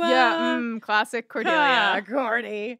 So back at the Bronze. Well, back at the Bronze, we had a little moment that I want to just shout, which is when Willow in Vampire Willow's clothing tries to be Vampire Willow, and she says, "I'm so bored," instead of bored now, and she runs her fingers. She attempts to run her fingers through a girl's hair, and they get stuck. I like that that is hilarious, and also that she was like, okay, I got to do this to girls specifically. Gotta center on girls. Yes. And of course, then doubt begins to set in amongst the vampires. And they had a pretty good plan, and she was executing it pretty well at first, sending a vamp out at a time to get the stake. Yeah, and she makes a compelling argument. I'm a blood-sucking fiend. Look at my outfit. Yes. And then again, we're just like quoting Jenny and I. This is Jenny and Kristen just read the script of fine. That's fine. But she says, could a human do this? And this is another one of these moments that is just so hysterically funny and done. It's executed brilliantly where she screams and there's a beat and everyone's like, yeah. A human could do that, actually. Do you know about humans? Then Willow punches Anya. Yeah. There's so much. Okay, let's give it. We have to give the sexual tension award out because Willow and Anya have a thing. Cordelia and Vampire Willow have a thing. Don't ever forget about, what was her name? Sonia. Sandy. Don't forget about Sandy. But Jenny, let's play the jingle and give this award out. Sexual attention award. I think we all know where it's going. I mean, could you imagine? We would get fired. We would fire ourselves if we did not give the sexual tension award in this episode to Regular Willow and Vampire Willow. It's really good. Thank you. They've earned it. Trophies in the mail. It's ladies. the first time that we'll have to send trophies to do different realities, but I think I think we can figure it out. Great. So the bronze is destroyed. Willow and Vampire Willow are now fighting each other in reverse clothing, which is great. So great. And regular Willow and Vampire Willow's clothing is like No more snuggles?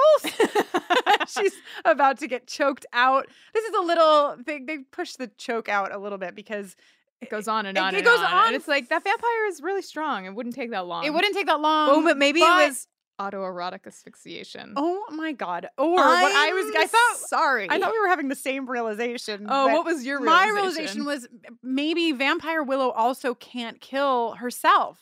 Oh my God. You know? Because it would, it's wild that they can even touch because, some law of multidimensional physics, I believe, or multidimensional reality, like, dictates that the same object cannot occupy the same space at the same time. Ah, interesting. But that's neither here nor there. Oh, maybe because she's a vampire and because of metaphysics, it's canceled out, but also maybe she can't hurt herself. But she has punched herself a bunch. I meant emotionally.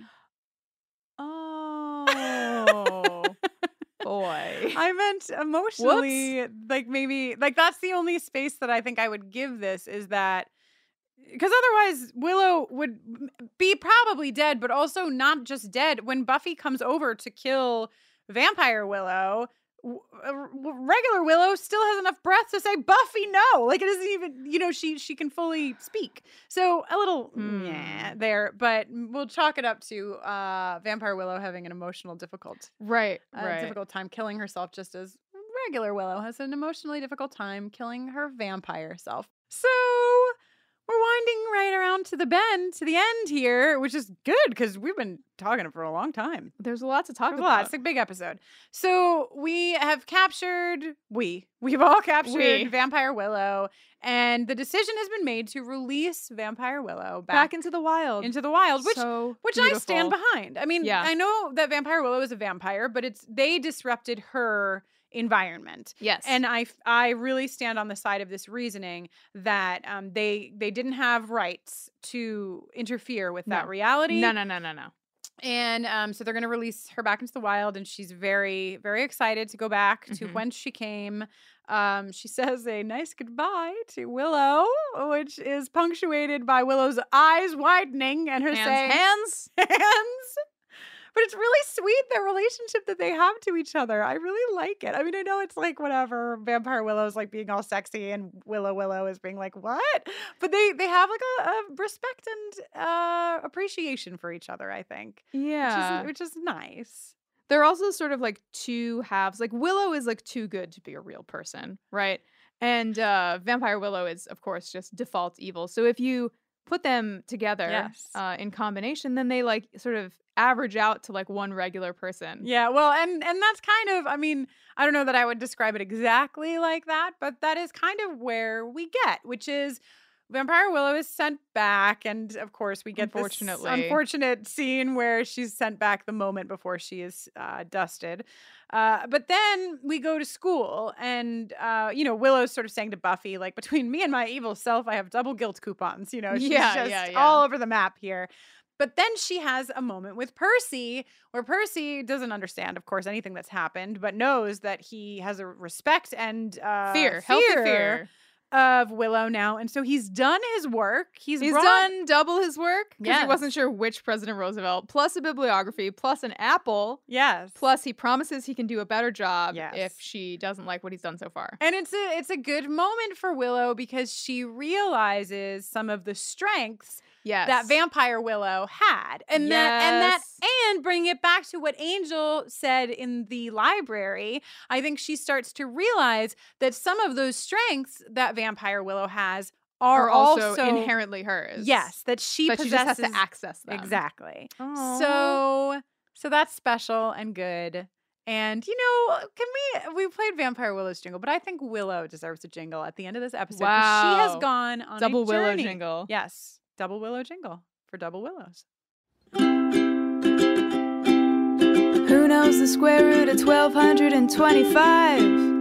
Willow, who's gentle of heart and nimble with a hard drive. Willow, Willow, Willow, Willow. Well, I dare say that's all the Willow that's fit to print. Thus, we make our exit from this episode into the world. We shall. I am Jenny Owen Youngs. You are in this dimension. In this dimension, I am Jenny Owen Youngs. It is indisputable. When I'm not making this podcast, I am making music, and you can hear some of it over at jennyowenyoungs.com/buffering, where I have made a little playlist of some of my works. You can also give me a shout anytime on Twitter at Jenny Owen Youngs. Yes, and in this dimension, I am Kristen Russo. You can find more about me at KristenNoeline.com. That's KristinnNoeline.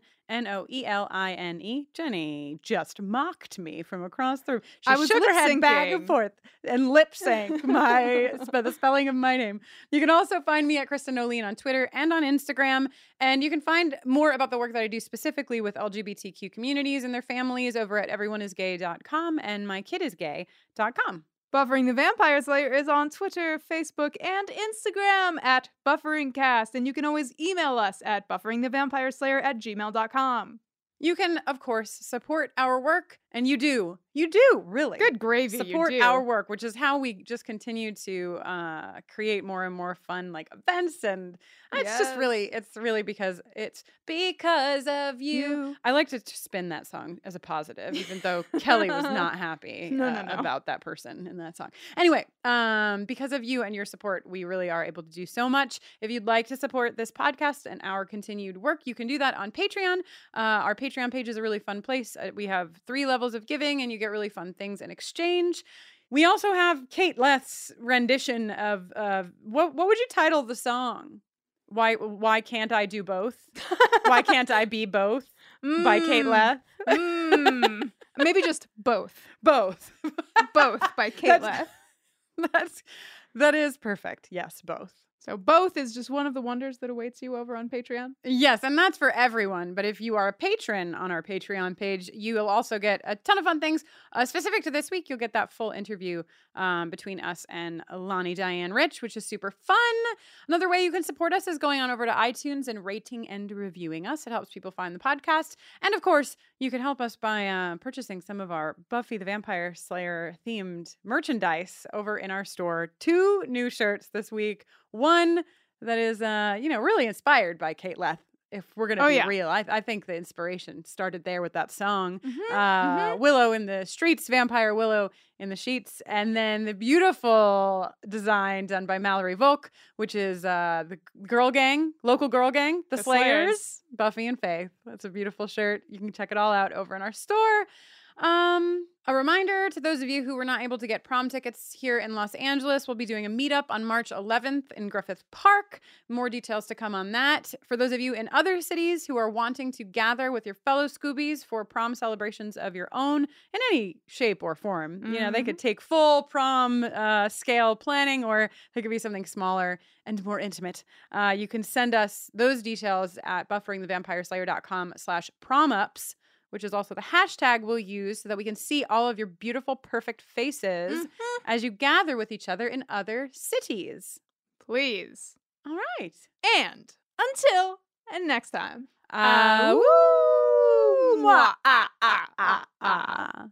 That's what we just decided to end with because of Vampire Willow.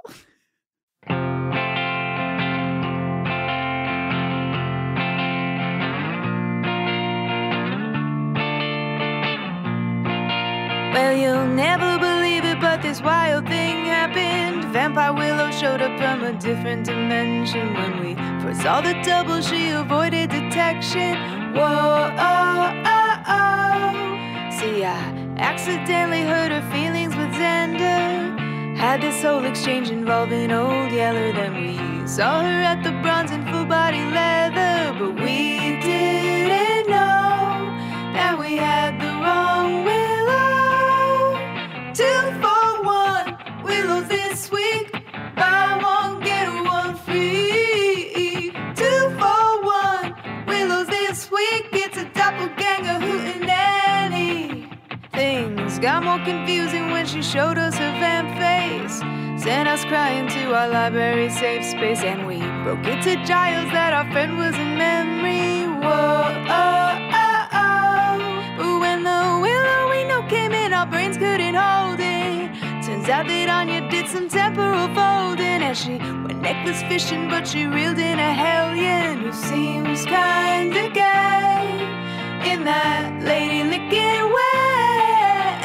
2 for $1 Willows this week. Buy one, get one free. 2 for $1 Willows this week. It's a doppelganger hootenanny. And Anya can't even get a beer, 'cause technically she's underage. Never, never, never, never, never fear, 'cause Detective Angel is on the case.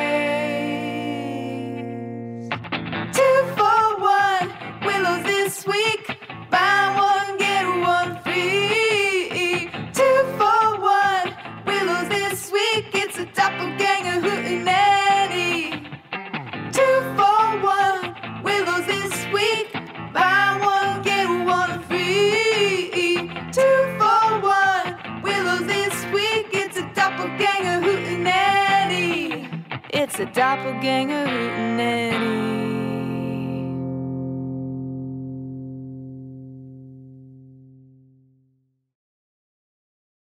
Hey there, it's Rachel Ballinger, and I am extremely excited to invite you to Rachel Uncensored. It's my podcast where I sit down and get real with my friends and celebrity guests, where we talk about all sorts of topics. And sometimes we might be under the influence when we do so. We cover things from personal stories to hot button issues. And it's the only place on the internet you can find an uncensored version of me. It's a side of me that you might not have seen before because it's not the most family or brand friendly. But don't worry, I'm still sort of slightly a decent human being. If you're intrigued, then make sure you check it out. New episodes drop every Wednesday. You can find it on Apple Podcasts, Spotify, or wherever you listen to podcasts. Trust me, you won't want to miss out on the fun and candid conversations we have here on Rachel Uncensored.